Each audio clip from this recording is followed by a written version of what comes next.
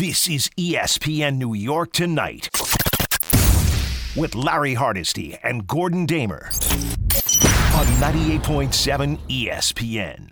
In this hour, we'll tell you why I believe, Gordon, this weekend, a big weekend for the Knicks and the Jets. Big weekend for the Knicks and the Jets. We'll see if you agree with me. But right now, let's continue our conversation on the phones. Mike is in the truck. Mike, you're next on 98.7 ESPN. In the truck or in the trunk? In the truck. Oh, okay. I thought it's a trunk. I was going to say. No.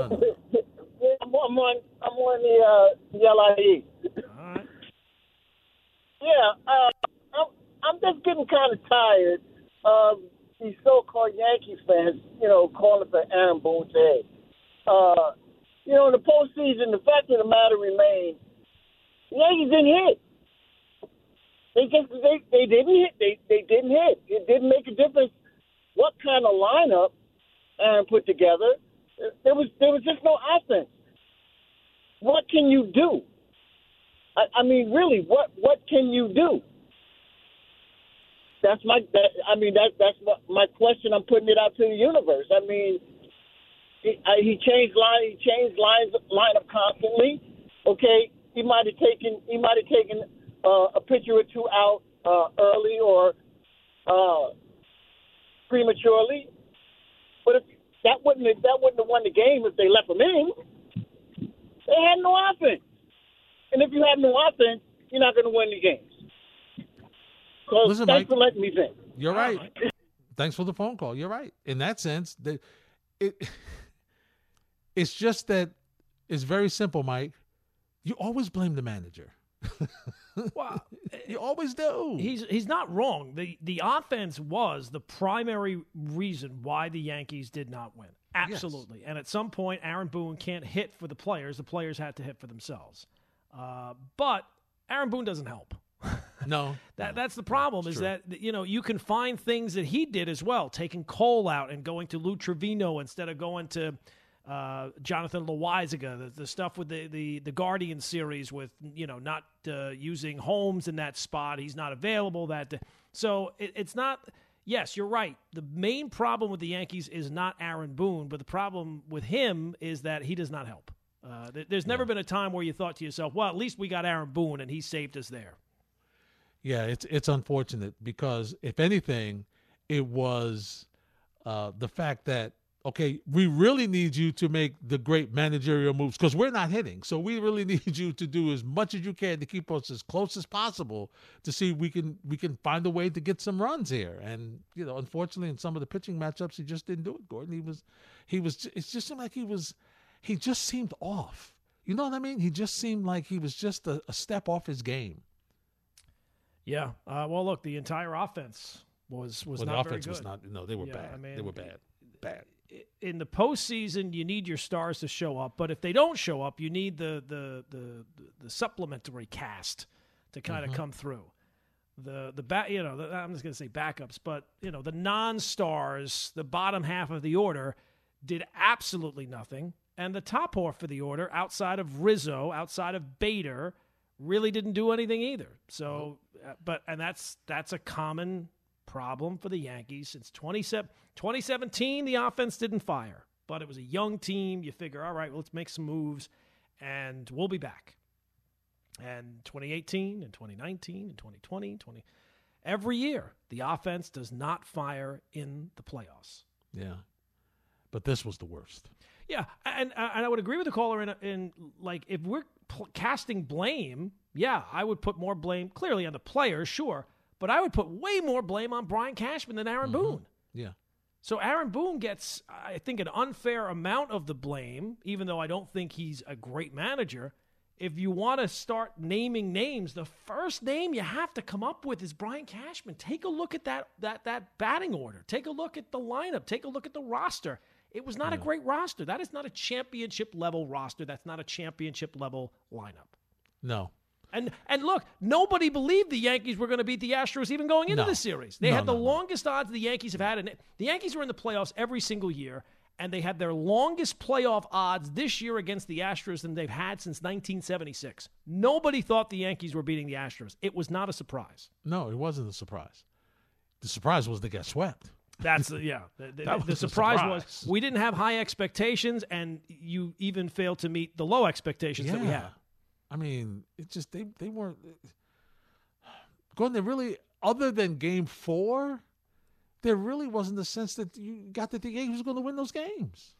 No, other than 4. No. And even 4, you were like, well, maybe they should. Well, they'll get this one. They had a couple of leads in 4, at least, right? At least they scored runs. At least they were in the game. You had a couple of leads in Game 4, which you were not able. But when you're down 0-3, you don't have any real confidence that a team is coming back. So it was not at all. You can be angry, you can be disappointed, you can be ticked off. You can't be surprised. Brian's in the Bronx. What's up, Brian? Hey, I want to talk about Aaron Judge and what we expect his performance to be over the life of his next contract. He's an outstanding hitter. He's a power hitter, so he could be great, say up to age 40, who knows? But the best hitter that I've seen since 2000 is Albert Pujols. Look at his numbers after he turned age 30. Over the last 10 years, he's rarely had a season with an OPS over 800. And Aaron Judge is going to be turning 30 or 31 this next year. And so is he going to follow that Albert Pujols career trajectory? Now, he's earned a huge contract. He's going to get a huge contract. It's going to be a lot of years, 7, 8 years, maybe more. I don't know. It's going to be huge. And certainly he came up through the Yankee system. You want to see him stay in the Bronx. But is the team going to be better off in the long run not having him on their books? And I'm going to hang up and let you guys talk. Thanks a lot. All right, Brian. That's an interesting thought, Gordon. But what would the other option be? Yeah, that's right. You have that's to the $1 million something question. Else. Look, he brings up a good point. $100 million or more contracts are almost certainly a mistake. I think one of the reasons why Judge might age a little bit better than Pujols. Pujols had already started to show signs even before he got that contract. Mm-hmm. Secondly, Judge is a far more athletic player, and generally athletic players tend to age a little bit better than stationary sluggers like Albert Pujols. Now, if you're talking about an 8-9 year deal for Aaron Judge, you go into it knowing there's going to be at least a couple of years where he is not going to still be Aaron Judge anymore. But I do think that if you could come up with something 6-7 years, I think he can still be a productive player into his mid, maybe a little bit his late 30s. But you're right. I mean, those long-term contracts, it's a young man's game. And if performance enhancers are out of the mix now, that's more reasons to be concerned when it comes to signing Aaron Judge to a long-term deal. And as you've said, it's much more about the years than the money. The thing with him, though, I think that also helps him, Gordon, is he's not just home run or bust guy. Yeah. He makes contact. He can hit for average. Yep. He can do that. And listen, next year, from an average standpoint, I guess everybody's average is going to go up 50 to 60 points, Gordon, because you can't shift. So everybody's average is going to go up a little bit. So I do think, yeah, you're going to lose something as he gets older, no question about it. But he is such an athletic guy. I think the question is he worth it? Do we think for the next 4 to 5 years, he's going to be close to the Aaron Judge we got this year?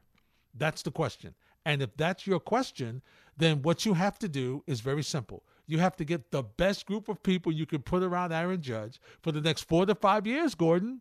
All right, that gives and try to win as many games and as many championships as you can, while trying to find a way to get your minor league, your minor league talent up and coming, so that you have some young guys who can transition.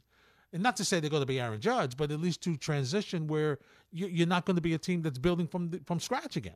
Yeah, well, look, if you're going into it expecting the numbers that he put up this year, well, you're going to be bitterly disappointed. Now, can he put up something like in the middle between what he did in 2021 and 2022? I think that's fair. 2021 hit 39 home runs, drove in 98, hit 287, slugged 554, OPS plus of 149. This year he had an OPS plus. He was the highest OPS plus at 211.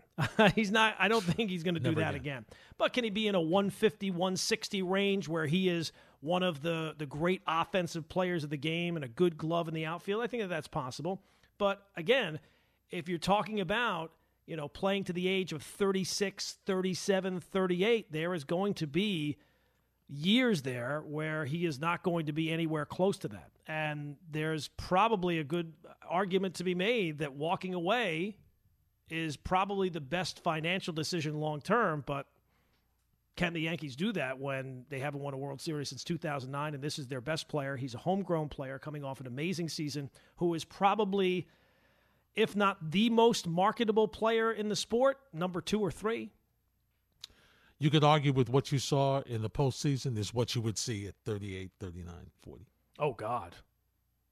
One for that. 16? I hope it's better than that. You could argue. You could argue, Gordon. You could argue. That's what, because when he goes into slumps, they're bad. Yeah, and here's the thing. Like, he is a far more athletic player than Pujols. Yes. I'll have to go back and look, but Pujols was a far more durable player than Judge. Yeah. It's an interesting thought for the Yankees. But if they decide to, but if he happens to walk, they better have a serious game plan B.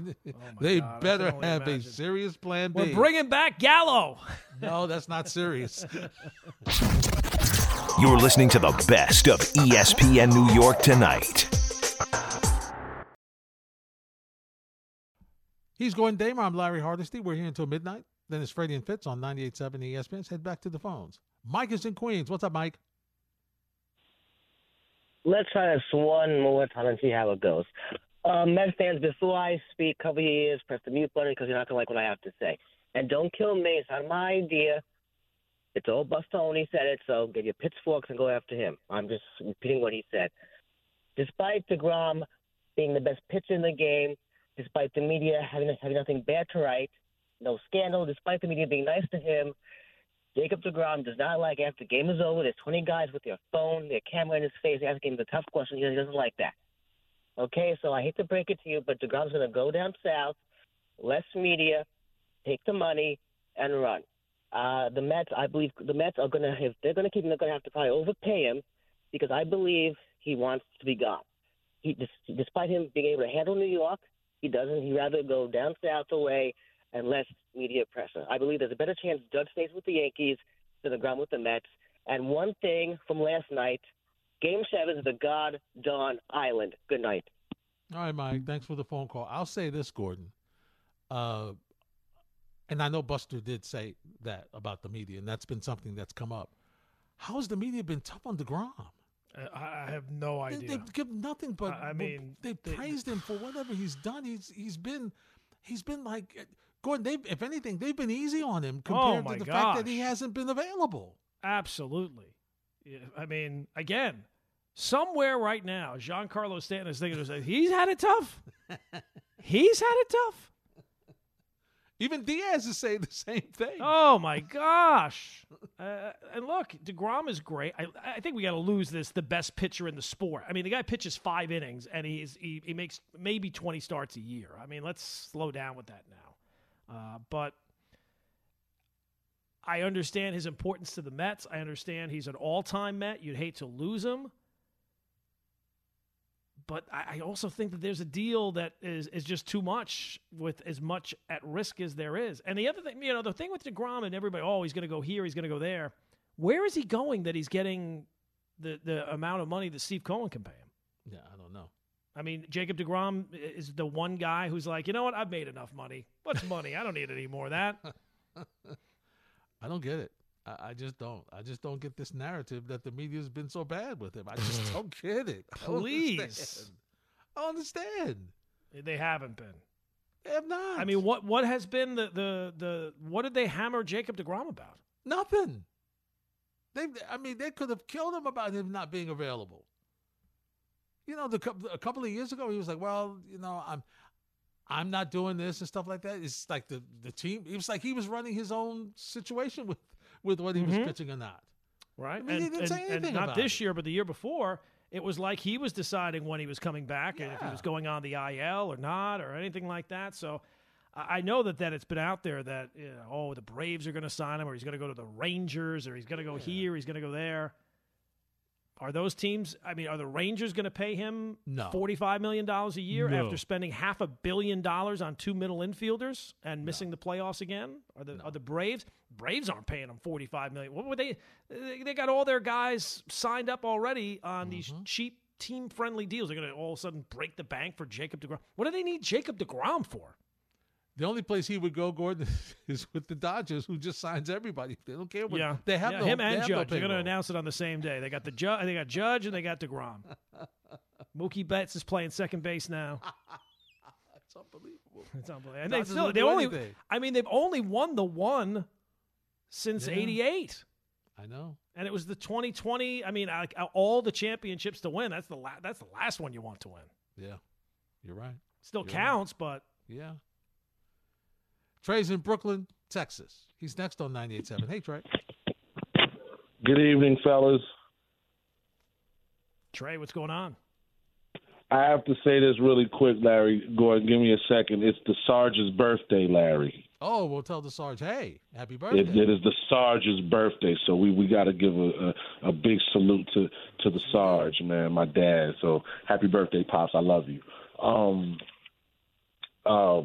I don't want to be that guy, Larry, but I got to be that guy real quick about my Knicks, right? So, it's cool. Nice 3-1 start. I like it.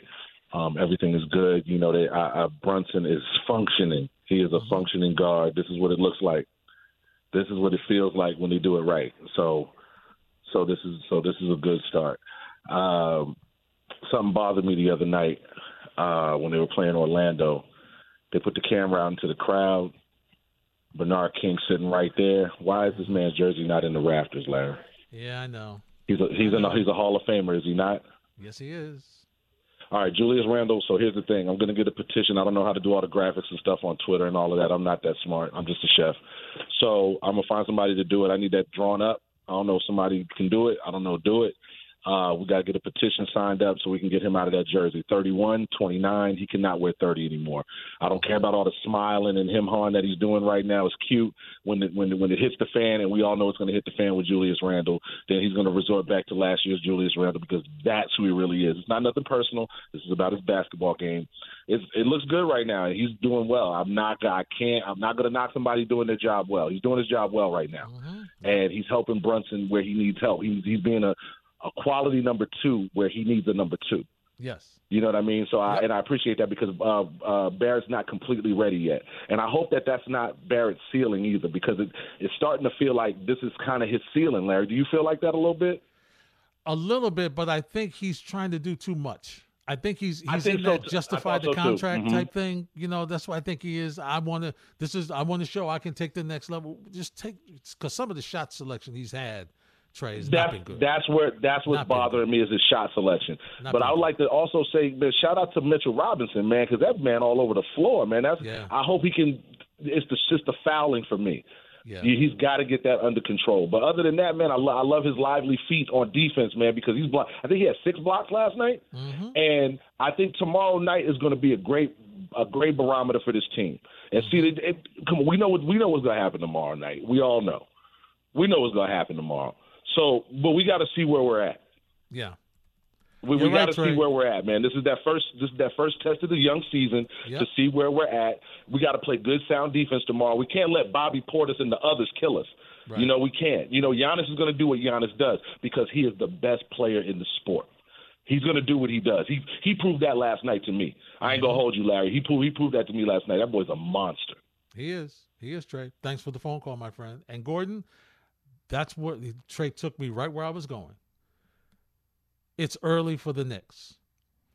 But, Gordon, what a better barometer to see what's going on with your team and how good this team can be or what you need to do or where you can go from here than for you to face the Milwaukee Bucks, former NBA champions, and just see where you stand up against the best, okay? You've played Orlando, you've played, Memphis, you were in that game, okay? And, you had a couple of shots that didn't go in. It was an off night for R.J. Barrett and a couple of other players. But this for me is a very, very important game to see just where this Knicks team is. And you go back, and one of the things that's going to be very interesting to me is to see how indeed Milwaukee is going to defend against Jalen Brunson, especially late. because you saw what Orlando did last night. They double-teamed. They tried to take the ball out of his hands. They tried to make somebody else beat him. They put the ball in Julius Randle's hands, and Gordon, we know how that can be. Yes. We know what that can be like. Yeah. So what does Tom Thibodeau do to make sure that your offense is not disrupted in the fourth quarter, where teams tend to turn up their defense? And the other thing is Jalen Brunson, and we talked about it, this was one of the concerns that a lot of fans had about him, is his size and how he defends. And Gordon, Dennis Smith Jr. Yeah. took it to him late, and he had no answer for him. So how does Thibodeau do? And that's one of the reasons why, Mitchell had to have 6 blocks because he was bailing out. He was bailing out his teammate, which is why he's there. So that's why, for me, from the Knicks standpoint, that's why this is such a big game this weekend. And obviously for the Jets, it's like what LaGreca said. It's New England, Gordon. This is not, yes, Belichick is still there. We understand it. We respect what he's been able to do. This is not your dad's New England Patriots team. No. Okay? I mean, they're struggling. This is a winnable game for the Jets. They have to win this game, Gordon. This is a big weekend for the Knicks and the Jets. We'll get your thoughts next. You're listening to the best of ESPN New York tonight. Gordon, I want to get your thoughts before we get back to the phone. You agree with me? What do you think about this weekend, Knicks and Jets? Well, to me, the Jet game is far bigger than the Knicks game. Absolutely. Right? Yeah, I mean, the Knicks game, you'd like to hope that you can kind of measure up. The Jets, even with the injuries, even with the loss of Breece Hall and Elijah Vera Tucker, they should beat the Patriots. The Patriots are Patriots in name only. They are not a good team.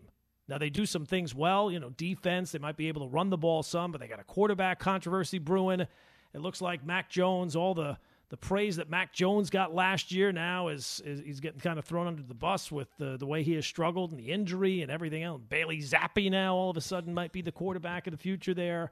So the Jets, most of the Jets are not well-versed, I think, in the Jet-Patriot series, but they don't have to be well-versed in it with what happened last year, right? That's I mean, right. They got destroyed last year, and a lot of the same players are still here. So you should want some payback, and this is probably the best chance the Jets are going to get a payback against the Patriots in quite some time. Plus, Patriots this week at home, Buffalo next week, bye week, New England in New England. Yeah. You need this one. You should have this one. Gordon, this is what the next step looks like for a team. This is what the next step looks like. You should beat them at home. You should beat them at home. With all due respect to Belichick, we know he's going to give Zach Wilson fits. He's going to show him different stuff. We know what he's going to do. And, it stinks that not only you don't have Breece Hall, but you don't have Vera Tucker, who Gordon's turned out to be their best offensive lineman. He's played every guard tackle position. Only thing he hasn't done is snap the ball. Yeah. No, he was really the one stable part of that offensive line with all the different changes and everything else. That's a mess there. But, this is year 2 for Zach Wilson. At some point, he's going to have to show you something, and this would be a good week to show it. Yeah. Go to the tight ends. Do some different things that they haven't seen. Okay? Try to take it easy on him. And on the other side of it, Zach, can you stop overthrowing open guys? That would be nice too. He needs some bigger plays. That's what he needs. I don't listen, if I'm the Jets, they know him, they understand what he's doing, they know the playbook. I get it. You don't want to, put him in a situation if you don't think he's ready. I get it. You run the football out, but I'm telling you, they're going to force you in situations where they're going to say, Zach Wilson's going to beat us. We're going to put 11 in the box. We're going to make Zach Wilson beat us. And you're going to have to find a way to make that happen and protect him with a scrambling offensive line. But that should be no problem because the offensive line's been scrambling for 2 years. And it really hasn't been much of a conversation lately. But the fact that Justin Fields just did what he did to the Patriots defense. Mm-hmm. And now Zach Wilson gets his turn. Mm-hmm. Now, if he goes out there and he plays well and the Jets win, all great. Yep. Everything's fine. Everything's going along. Your 6th win. You're 6-2. The Patriots are not as good as you. Playoffs, here we come. But if Zach Wilson goes out and throws for 100 yards again, and no touchdowns, that conversation, there's already been a little hint of it, even while the Jets are winning games, that, did we pick the wrong guy? Now, you're not relying on him to go out and carry the team. You're winning without it. You're winning despite him. Yeah. But if he goes out, if they lose a game and he throws for 100 yards, it will be instantaneous. People will all of a sudden, it's all well and good when you're winning that, we don't need the quarterback to do too much. He's not losing us the game. If they lose a game and he plays like that, what is this quarterback do? Oh, my God, we picked the wrong. It'll be quick. It'll be instantaneous. It'll be like 12 Buddhas. Buddha's working on the material right now. No, Buddha's had the material. Oh, no, but he's fine too. He's like the comedian that knows the bits that he's going to do, but he's getting the timing down. He's getting the pacing down. He knows what words he wants to hit. Oh, it'll be like 12 Buddhas. Buddha's been. Oh, he's been banging that. Yeah, he's been banging that drum for a while. Absolutely, he has. Even before you joined me, Gordon, he was banging that drum. He was banging that Justin Fields drum. It's been a steady drum beat. It has been, and I agreed with him. Because I thought that for me, it was the competition that you face in college, Gordon, means something. It does. I get system quarterbacks. I get that. But I believe the competition you face means something. And if Justin Fields, just my opinion, and I'll get to the calls in a second, if Justin Fields had the offensive weapons that the Jets now have. It's not even close. It'd be a different story, my friend. It'd be a different story. I don't know if he'd be throwing the ball more. I don't know where they both would be. I don't know, but it would be different if he had the weapons. Because look what he's doing with no weapons. See, that's the thing.